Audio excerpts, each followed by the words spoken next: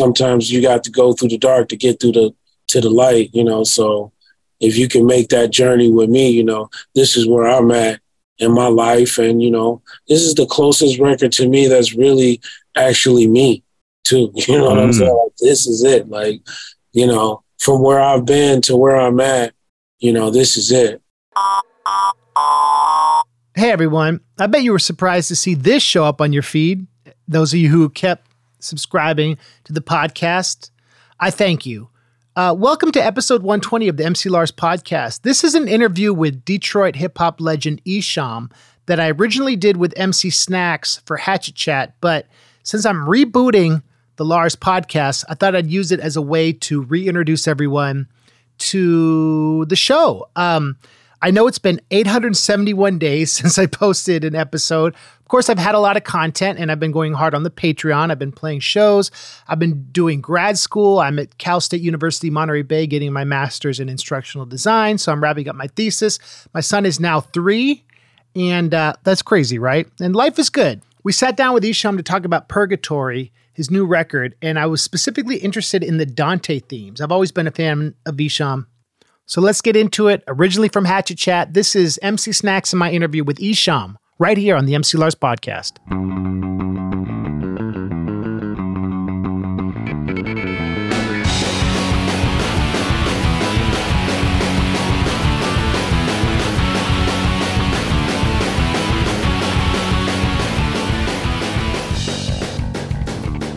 All right, so I want to start with this is a rhyme I love from the record. Catch me out in traffic, getting money is a habit. If I want it, then I grab it, getting carrots like a rabbit. That's from I Can't Believe. And I can't believe we got Esham on Hatchet Chat. Welcome. Thanks for joining us, man. What up, though? What up, though, everybody at Hatchet Chat?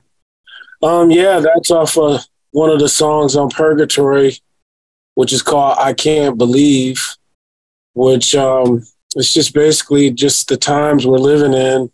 It's a lot of things going on that I really can't believe is going on, but they're actually happening. So I spoke about it on that song, I Can't Believe. And yeah, that line, that's a pretty clever line. I think a lot of people, they listen to my songs for a lot of different reasons, but definitely for the witty lyricism. So yeah, for sure. No doubt, man. And dude, this album is chock full of flavor like that. Of course, Purgatory, you know, you're fresh off the release of this dope album, just came out on July 7th. It was highly anticipated. We knew it was coming for a while. You dropped a teaser right before the gathering on July 4th. And then boom, July 7th, we finally had it. Lars and I have been, haven't stopped talking about it. It's so dope. There's a lot to dive into, and Lars has a lot of literature knowledge. So he's going to be asking you a lot about its connection to like Dante's Inferno and stuff. But man, just first of all, congrats on the dope release, man. It's so fresh. Thank you, guys. So Esham, how's the response been? Like, cause you're very prolific. Do you feel like the fans are feeling the record and you gotten a good response so far? I mean, absolutely. I mean, it's been a really cool response from everybody. Actually, a lot of people are telling me that they're enjoying the record. You know, people are really just now getting it and taking time to digest actually what's actually going on with the record. And I think the content and just the overall presentation of it is taking people back to the old days when I used to release records like that. You've always had really cool concept records in the decades you've been doing this. And thinking about Dante's circle in the Inferno and the Divine Comedy, like Dante's poem focuses a lot on themes of sin, redemption, justice, the consequence of our actions, and redemption, which is like a really interesting theme through a lot of your music. And I love the 5 tracks, the Circle of Proud, Circle of Wraith, Circle of Avarice, and Circle of Gluttony and Circle of Sloth. You kind of are like directly referencing Dante. And I was just wondering, like, yeah, man, like what gave you the idea for this record and having the circle theme throughout Purgatory? My music has always focused around religion and religious themes, since I started. I believe that's what separates me from a lot of other artists that do this kind of music, Absolutely, Dante's Inferno, absolutely the seven circles of purgatory, and where all that actually comes from. Because when I do make a record, I want people to think about, certain things, basically the consequences of your actions. So there were seven, two of them, I'm not going to say they didn't make the cut, but the other two were, they were just like, they were on fire. So maybe you might hear them, later on down the line. But like I say, I've always focused my albums around religious themes in one way or the other. And that's what separates me from a lot of other artists that do the wicked shit. The wicked shit is, a lot of people think it's a sound, but it's not necessarily a sound. It's a feeling, it's a bunch of feelings actually. So, that's why I talk about religion, and I want people to just, think about a lot of things, even myself in that regards of purgatory. Esham, do you believe that there's like a God and an afterlife, or is it up to interpretation? Or like, do you have a clear view on your perspective on that? Well, I mean,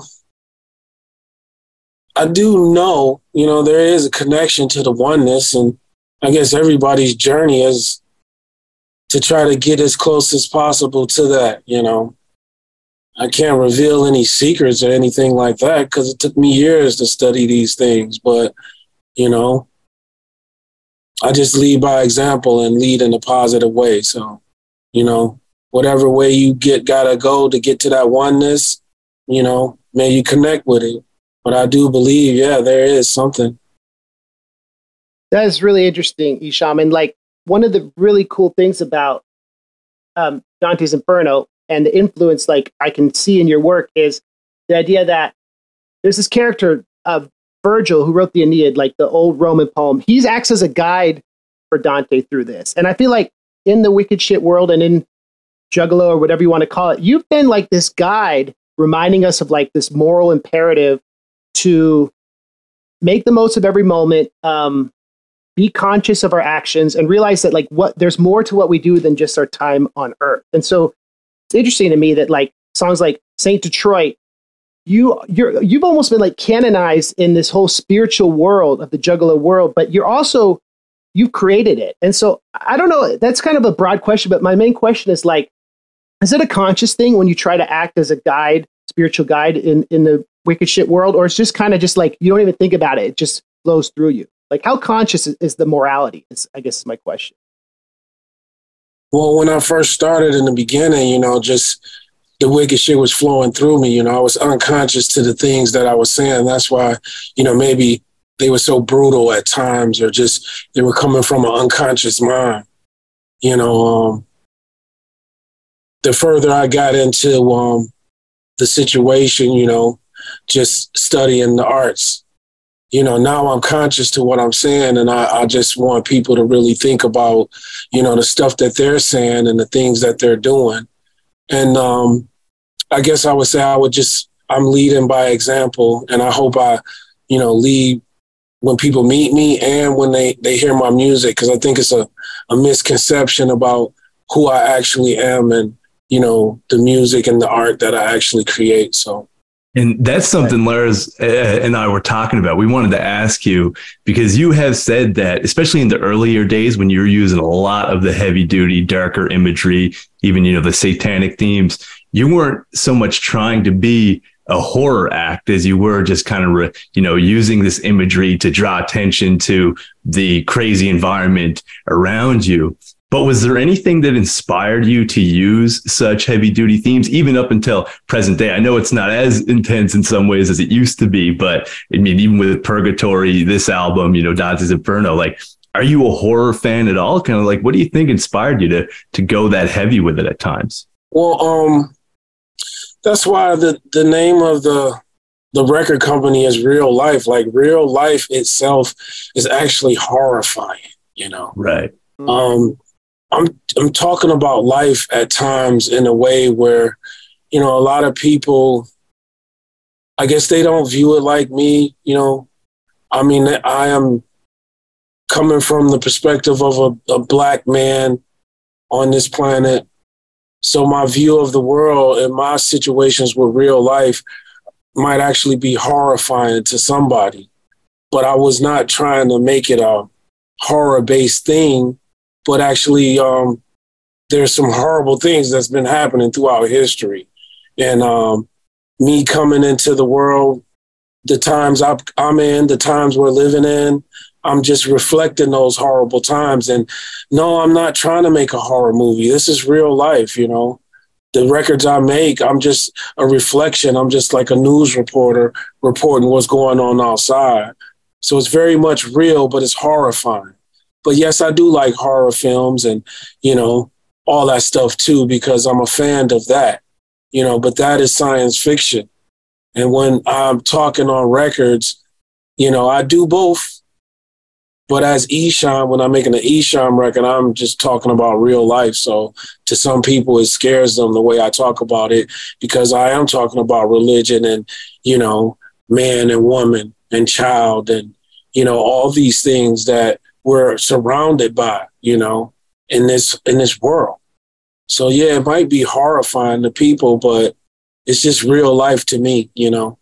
And I guess in relation to that, there was another thing Lars and I wanted to ask, like, you kind of had, and in many ways still have this kind of urban legend status. Like you said, you're misunderstood by a lot of people because of the themes that you use in your music. And, you know, Violent J and Behind the Paint talked about how there was like these kind of myths and legends about you. What is the craziest thing that you've heard about yourself? Like, has anybody ever been afraid to meet you in person or anything like that?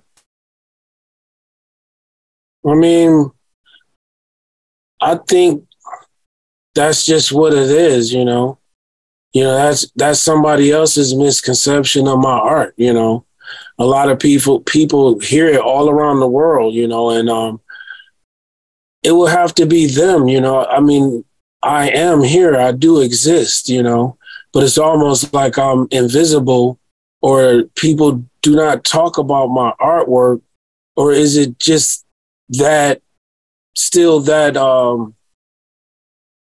the je ne sais quoi, like, is it still that potent? You know what I mean? Like, I don't ever refer to myself as a legend, because that kind of infers that my story is over, you know? So you never hear me saying that. I actually don't like the word.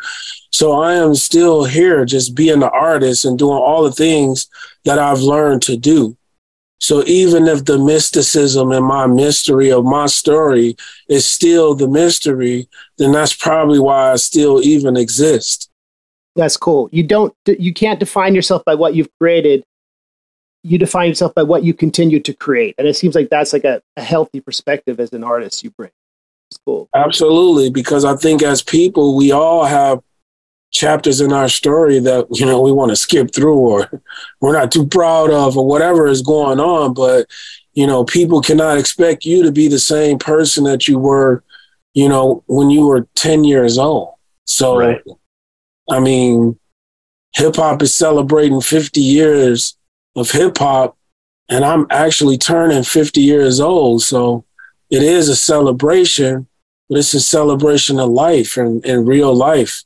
Yeah. The thing about hip hop, right? It's a lot of ego, a lot of like reaffirming what you created, and everyone, there's lists, who's the this and that. And like being an OG, you've seen hip hop change, you've seen Juggalo culture change, like in your whole career. So we were just curious, Esham, like, what are some of the biggest changes you've seen in hip hop in your career, and some of the changes in Juggalo culture specifically, if you don't mind addressing that? I mean, a lot more people are accepting to hip hop, and they're incorporating hip hop into what they're doing, even different genres, country music, you know, rock and roll, of course. There's always been that marriage, jazz too. But, you know, I see a lot more people incorporating hip hop into what they're doing, and it's being even more inclusive, because that's what hip hop always have been. It's been an inclusive art, you know, so anybody can get in and join in on the fun, as long as they, you know, respect the fundamentals of it. You know, from my understanding. And as far as, the Juggalo culture, I guess that would be a question for, Violent J and them. But I think the Juggalo culture is just as beautiful as it always has been, It's a lot of people being free, being themselves, and expressing their artistic views. Every race, every creed, every gender, whatever you want to be, they being free. They trying to lead by example, and they being all inclusive. So, that's what I see, and I hope it continues to be such as that. No doubt, man. And Lars and I, the last episode on Hatchet Chat we just did was on the Three-Headed Monster release, which you were a part of, and it was kind of cool to see the juxtaposition between Ouija Mac, because he was going really hard with some like more old school style wicked shit, but you were like dropping a lot of conscious wisdom and stuff. Was that juxtaposition like really intentional, or is that just kind of did it come naturally when you were hearing those beats? No, absolutely not. I mean, Violent J actually put all that stuff together, and he just let everybody be who they were, He wanted everybody to include whatever they wanted to contribute to the project at the time. And that's what we all contributed. We all everybody loved the project. I love everything on there. So, we just all had fun with it. And we got back to just making music. It wasn't really nothing like that. We were just having fun and, supporting each other. And it turned out to be a beautiful thing. We actually had super fun on that tour too, all across North America. The people were really receptive. Everybody just was having fun. And it felt like, the old days, OTB, we got that old thing back. It just felt really good to be out there. And, maybe there'll be more of that in the future. Who knows? Anything is possible. Do you feel like, and if you could speak on this, we'll get any more supervillains? Or is that secret? Well, I mean, these are, once again, all type of questions that you definitely have to ask Violent J or even Shaggy, but Violent J would be the one to know. I mean, you never know, man. I mean, if I see the signal in the sky or I get that secret call, then definitely, somebody might show up. That's what's up. That's how we do it. We always support what's going on. So anything's possible. That's what's up. Cool. One of the things that we were wondering is when you're chilling, what kind of music are you bumping for inspiration? Are there any artists you're feeling these days you wanted to shout out, or any records or anything? I mean, I'm all over the place with my music, man. I mean, that's why probably it sounds like it sounds. So I'm anywhere from classical music to, rock and roll, punk rock. I mean, I love it all, man. I would advise people to just explore different genres and just always, try to hear something new. Even if you don't understand it, it just depends on where I'm at in the world. I'm just a fan of music. So I just would say, just continue to keep creating, man. I love it from the bottom and all the way to the top. So top and bottom. I like top and bottom. That's what's up. That's tight. We could talk about some of the tracks we had specific thoughts about, and we'd love to hear. Yeah, man. So Snax, you want to go first and just share your perspective on a few of them, or questions? Yeah, man. I really was enjoying some of the heavier tracks on here. There's some metal tracks that I believe you and Ryan Sevra from Felonious Assault produced.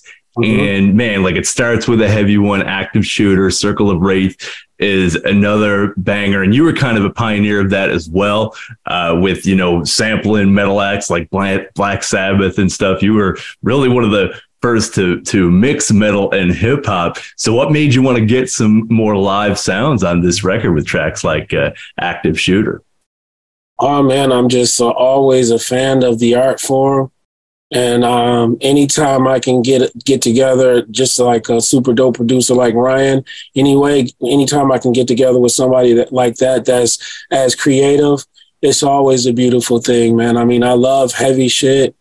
And Active Shooter actually, unfortunately was inspired by some real life events. It was about that school shooting down there in Texas, And unfortunately, all that stuff happened. But, that was my version of it. You know what I'm saying? But that's kind of like how I get inspired to make music. And once again, even when I'm hearing a heavy track like the one Ryan produced, then it's just something that happens to me where I go into a mode and it just happens kind of instantly. So, yeah, I love those tracks, man. And I love heavy music. I love artists like, the Melvins and fucking Nirvana and all that stuff and all the old school classics, man. Big fan of stuff like that, like Santana and just anybody who really has a love for music. I'm a fan of it, but I'm a real big fan of heavy metal and punk rock as well as hip hop. So yeah, that's why I did it like that. All right, man. Do you listen to much Megadeth? Because I feel like a lot of the dystopian themes that are present on this record, like Megadeth will cover a lot, and they got that thrash sound, and that's what some of the heavier tracks on this album were reminding me of. Are you a Megadeth fan at all? No, absolutely. I mean, I love all the heavy rock gods, man. I mean, I can just sit there all day and just go for days on that stuff. So, yeah, I'm a big fan of acts like Megadeth and just, like I say, the Meatloafs, everything, man. Led Zeppelin, like, it's amazing, I don't have a list in front of me right now, but, yeah, all those records, I'm, like, deeply inspired by the ones that came before me. I mean, that's my dream, to be a rock star, actually. But I do hip hop, but I just love music. I want to be an artist, man. If there were no genres and just music just played on the equal playing field, then a lot more people would be exposed to a lot of great music out there.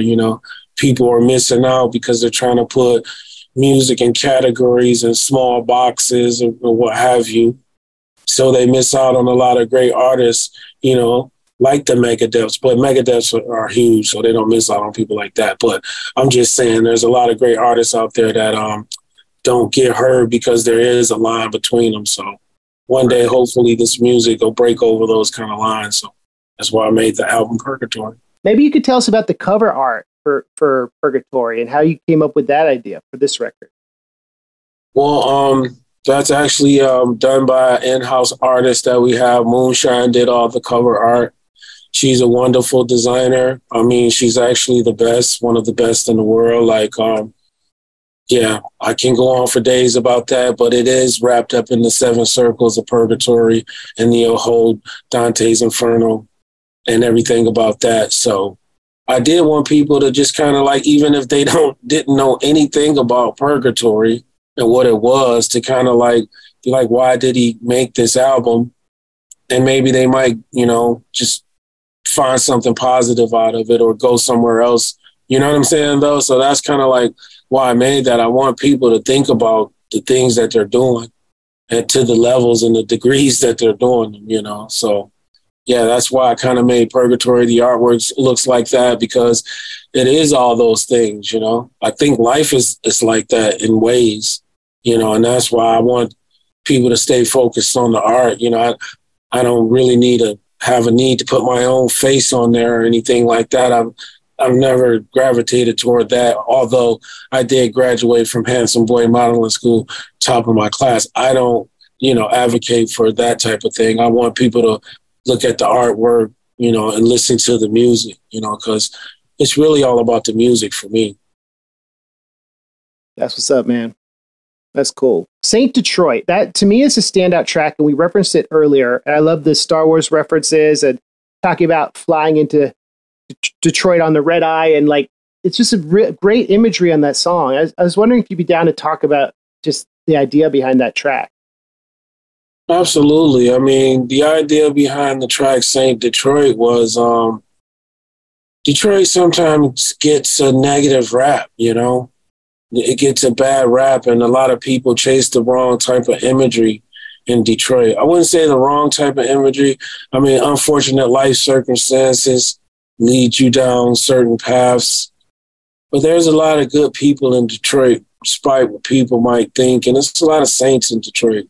And I think there's a lot of people that help people in Detroit, and it's just turning into a beautiful city, And I just don't want people to focus too much on negative imagery. And when I talk about Detroit, I just want to big it up, and I just want to say it's just a golden place, with golden people. And St. Detroit could be anybody. I advocate for Detroit, but when people see me, I hope they see the best representation of Detroit they ever seen in their life, because I am from Detroit. Yeah, and it seemed like you were drawing some parallels, and correct me if I'm wrong about this, but like actually to the city of Detroit, to Purgatory itself, almost like Detroit is in this, maybe in the eyes of people because of those misconceptions, maybe people in Detroit feel like it's in this stagnant state, not getting the love it deserves. Am I wrong that you were kind of drawing a parallel between the two in that way as well? I've always wanted, people to look at the beauty of what Detroit is. And, they're looking at it now for sure. But there is a lot of great talent in Detroit. It's just, it has to come through, in a positive way for people to really understand what's going on there. So, hopefully, like I said, I can lead by example. You know what I'm saying? I know my artwork hasn't always been, in the greatest positive light. I had to, sometimes you got to go through the dark to get through to the light, so if you can make that journey with me, this is where I'm at in my life. And, this is the closest record to me that's really actually me too. You know what I'm saying? Like, this is it. Like, from where I've been to where I'm at, this is it. And everything that Purgatory represents, like, let's just say if you did die, and you were stuck in this waiting room, and the only way you can get out is for somebody that's alive to actually say something nice or say a prayer for you to get you out of there, even if you didn't believe in heaven or hell, And that was like a way to get anybody out of there. If you thought about your loved ones or whoever, that passed on from this life, all you got to do to get them out of that state, one person, is say a prayer for them. And that's just powerful to me. If one person prayed for you, you know what I'm saying? So, Purgatory. Right. And that's like a thing that is in the Catholic religion, like pretty heavy, the praying for the dead, that a lot of like the more Protestants, stay away from. But you're right. There is something so powerful in that ability to be able to still advocate for the dead and then have them pray for you when they're redeemed. Absolutely. So I think you did a really dope job playing with that imagery. Well, there it is. Good, sir. That's what's up, man. That's this energy from that there's hope. In Purgatory, Absolutely. There's hope. And I think that is something, your career has shown that. And you've been a big inspiration to both of us. We're, obviously we've been following you for years. And I wanted to end with a lyric that I love on the record from I think it's from Circle of Sloth. You say, constantly living in a state of shock until you're done playing the game of life, then all your pieces go back in the box. So clever and so like true. And yeah, man, like what? Yeah, maybe we can end with what that rhyme meant to you, what those lyrics meant to you. I mean, that's actually one of my favorite songs, and that's just what it means to me. Everybody got to really think about that. When we're all done playing this game of life, all your pieces are going to go back in the box. And, yeah, it's deep, man. So, yeah, it means the same thing to me that it means to somebody when they hear that. So it just makes you think about what's going on and what's important to you. That's what's up. Well, dude, congrats on the record. Thank you for being on Hatchet Chat and like for the respect and time you've given us, and like we'll keep spreading the word. And yeah, man, great to meet you through this medium. So thank you, Esham. Thank you, guys. I appreciate it. You guys have a great day, and thanks for having me on the show, guys.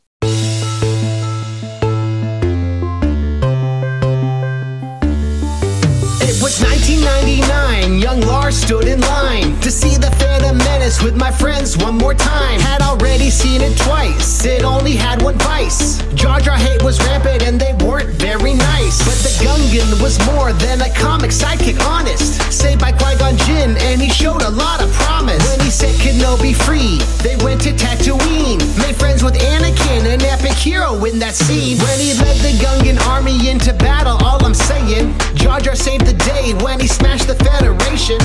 On Coruscant, it was not his finest hour when he gave Palpatine those emergency powers. He overthrew the Senate like Caesar on the steps. A2 Jar Jar, what a freaking mess. Okay, he dropped the ball, it was not a huge mistake. Vader finally bought the farm, so give Jar Jar a break. Lay off Jar Jar, lay off Jar Jar Binks. Lay off Jar Jar, lay off Jar Jar Binks.